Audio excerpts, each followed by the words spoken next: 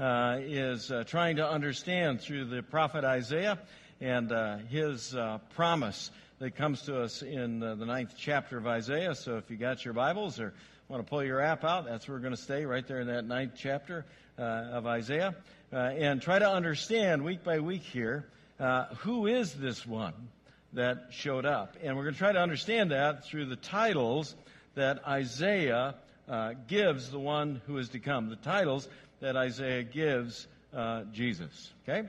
And keep in mind what's going on here is the prophet Isaiah is speaking in a time when God's own people, the people of Israel, are not walking with him. In fact, if we go back to Isaiah 8, the chapter right before the prophecy about Jesus, we see the situation there, right? If you remember from last week, we did this. We'll do it real quick again just so you don't forget it.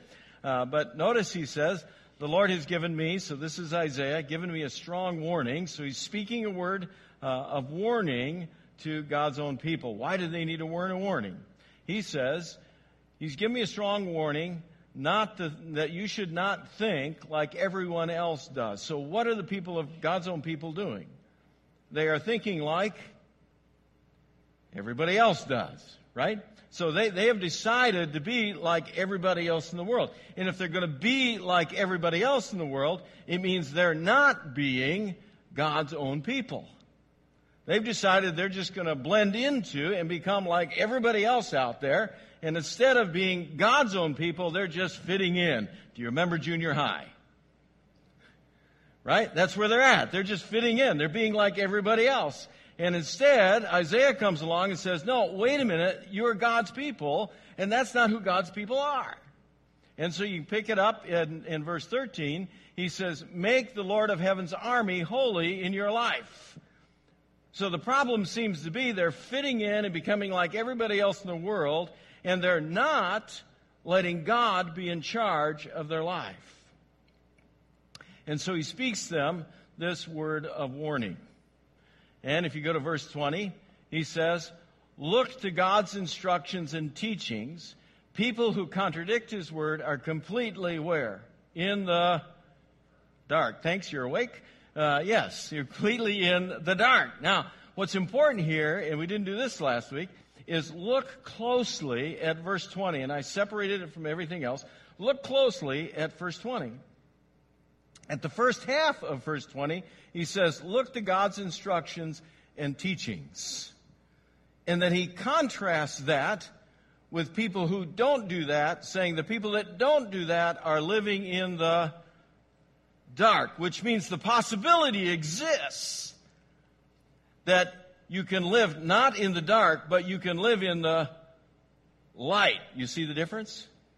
You see, he's saying, listen, if you don't do this, then you're living in the dark, which means the possibility exists that if you do this, your life can be in the light.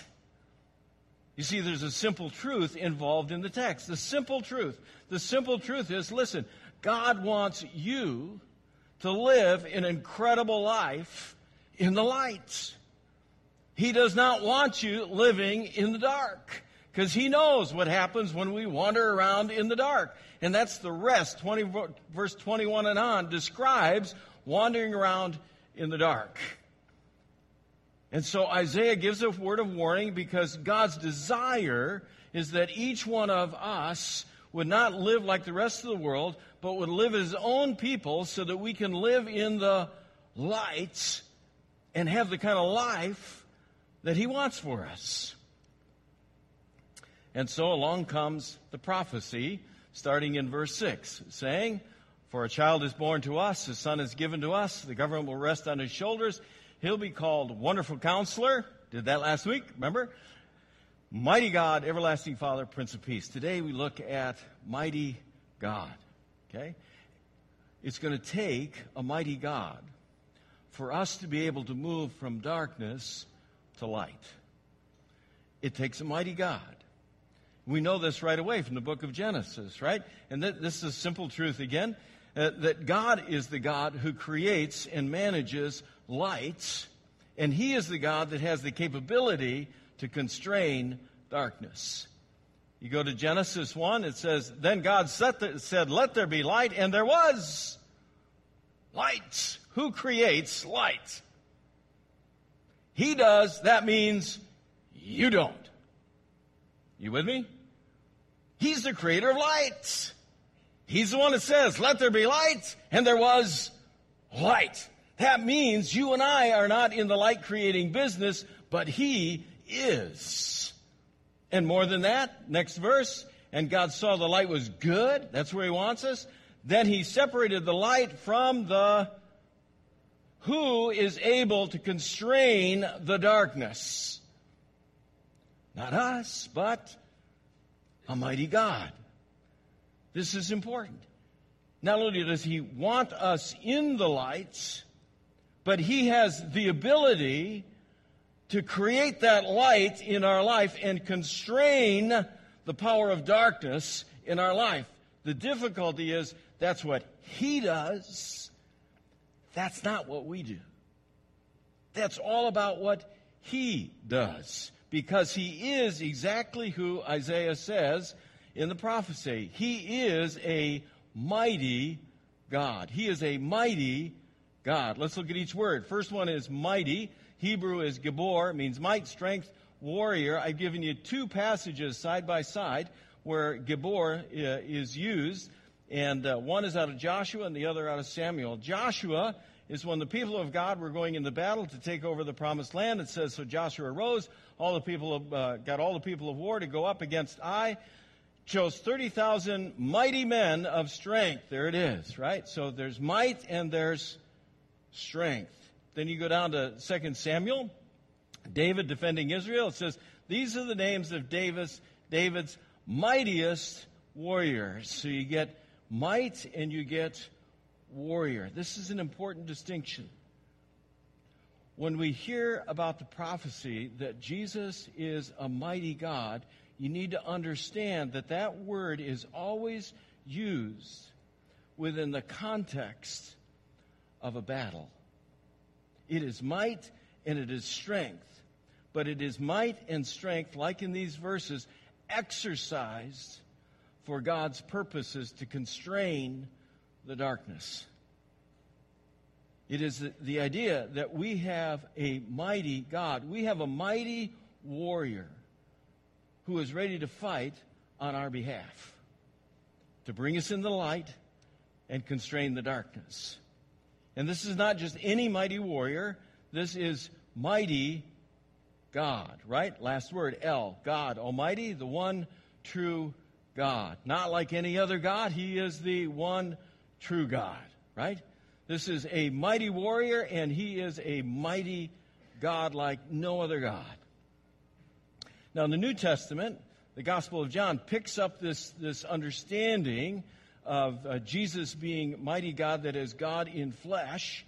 In the first chapter, he says, in the beginning, the Word already existed. The Word was with God, and the Word was who? It was God, right? Then you jump down a little bit, and it says, so the Word became what? Human. See it? What's he telling us? Well, just what Isaiah is saying. Mighty God. Jesus is the one who became God in our midst. We sing the song, right? Emmanuel, God with us.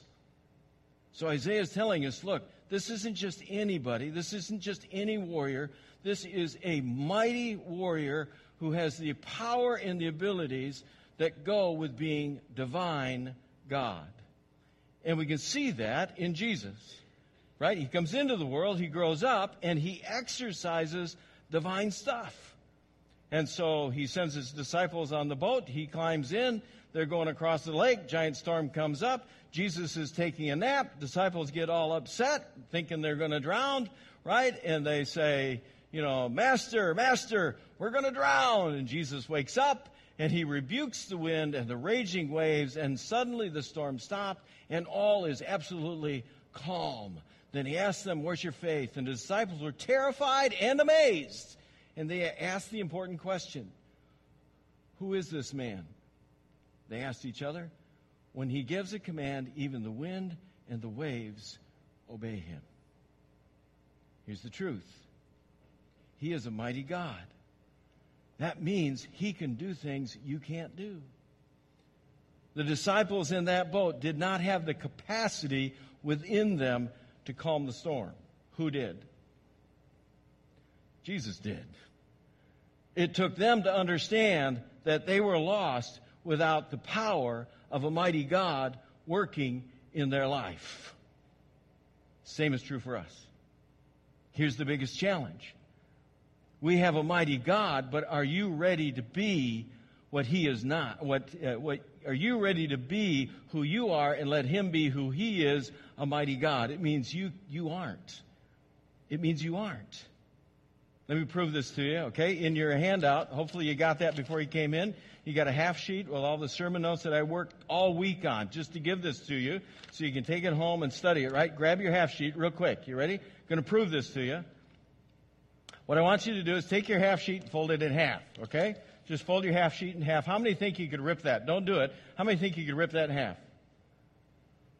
2 people think they could rip that in half. Okay, good. I don't need this message then. You already understand. You can't do it on your own, right? Yeah. No, you know, a lot of you could probably do that, right? Okay, now so fold it in half again.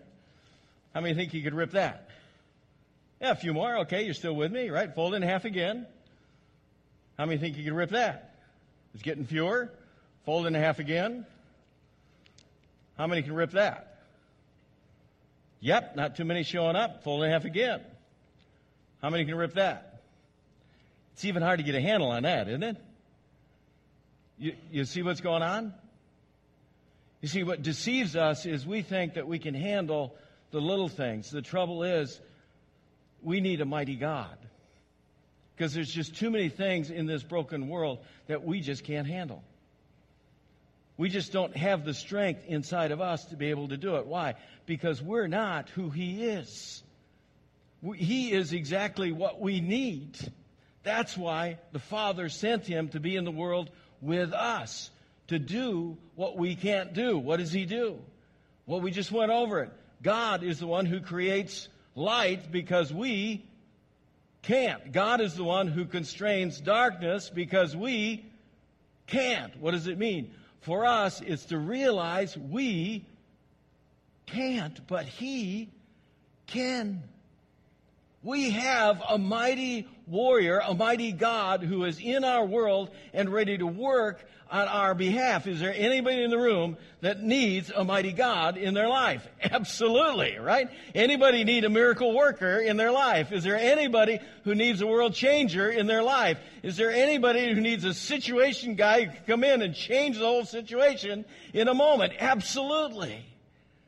And that's why He sent Him. Because God already knows what we need. He's omniscient. He knows. Took you to this place last week in John 4 where Jesus is talking to the woman at the well, right?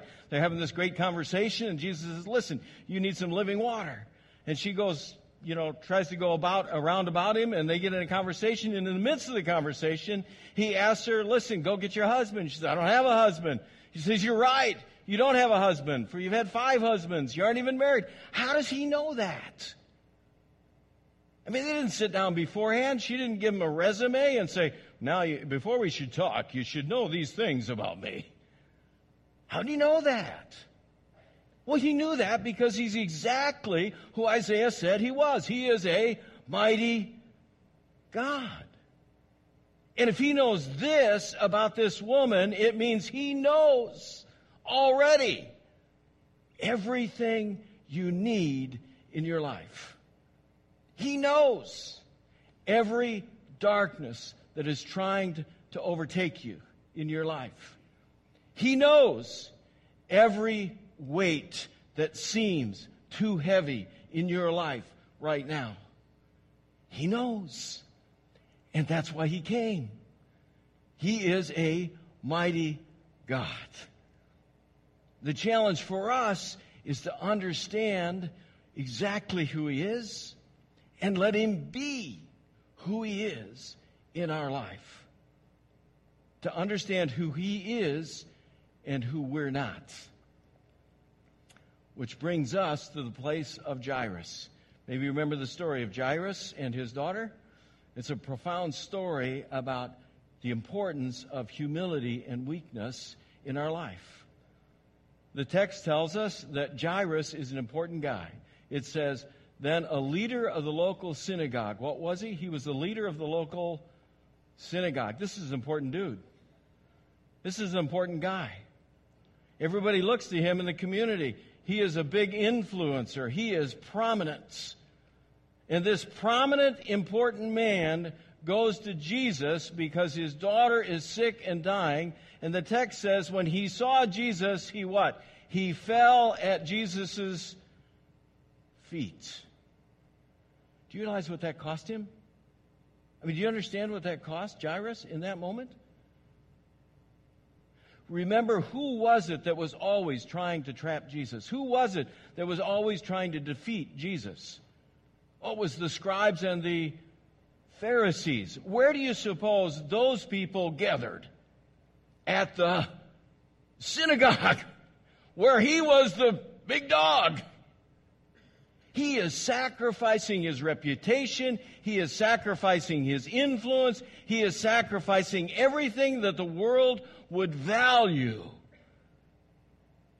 And he is becoming absolutely weak and powerless because he knows he needs a mighty God.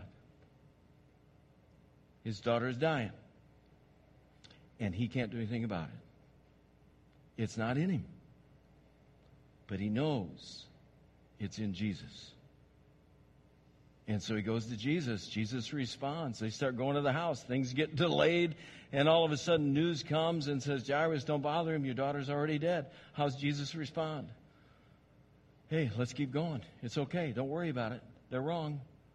And they go to the house. There's weeping, wailing, crying. Jesus says, what are you crying about? And he goes into the little girl's room, and he takes her hand and says, little girl, get up. And she gets up out of death. He is who he says he is. He is a mighty God. Do you need a mighty God in your life? Yes, you do. Because you're not. See, the avenue for us is to be what Jairus was. To just be able to empty ourselves, to let all of these burdens, all of the overwhelming things, all of the weights, all of the struggles that seem to rip our lives up, just to be able to bring those to Jesus' feet and be able to say, I can't do it without you, because you are a mighty God. You look at Isaiah, 40th chapter, right? Some chapters later, from chapter 9, Isaiah says, he gives power to who? You still awake? The weak. Thank you. And he strengthens the... Wow. This is not a comfortable place for us, right? But that's the call. If he's going to be a mighty God, then we have to let him be the mighty God who creates the light in our life and controls the darkness in our life. And we have to be able to empty ourselves and say, we're not. And we need him. And that's why God sent him. Because God knows exactly what we need. Now here's the struggle. You ready? Here's the struggle. The struggle is God sends exactly what we need, and when we empty ourselves and we become the weak and we give ourselves and surrender ourselves at the feet of Jesus and we turn all of our life, absolutely everything, over to him so he can bring it into the light, we have to be ready to let mighty God do what mighty God wants to do. You see, you don't get to tell a mighty God what he ought to do and how he ought to do it. Because, after all, he is the mighty God, and you are not. So when you surrender it, you got to surrender it and be able to say, Jesus, whatever it is, you know best. Because he's the mighty God, and he is able to do whatever he wants. The good news is Jeremiah tells us what? Nothing is too hard for him. Nothing is too difficult for him. Nothing means absolutely what? Nothing. There's nothing going on in your life right now. There's absolutely nothing happening in your future. There is nothing that he is not capable of dealing with in your life. But you got to let him deal with it in his way, not your way. Because he is mighty God, and he gets to do what he wants.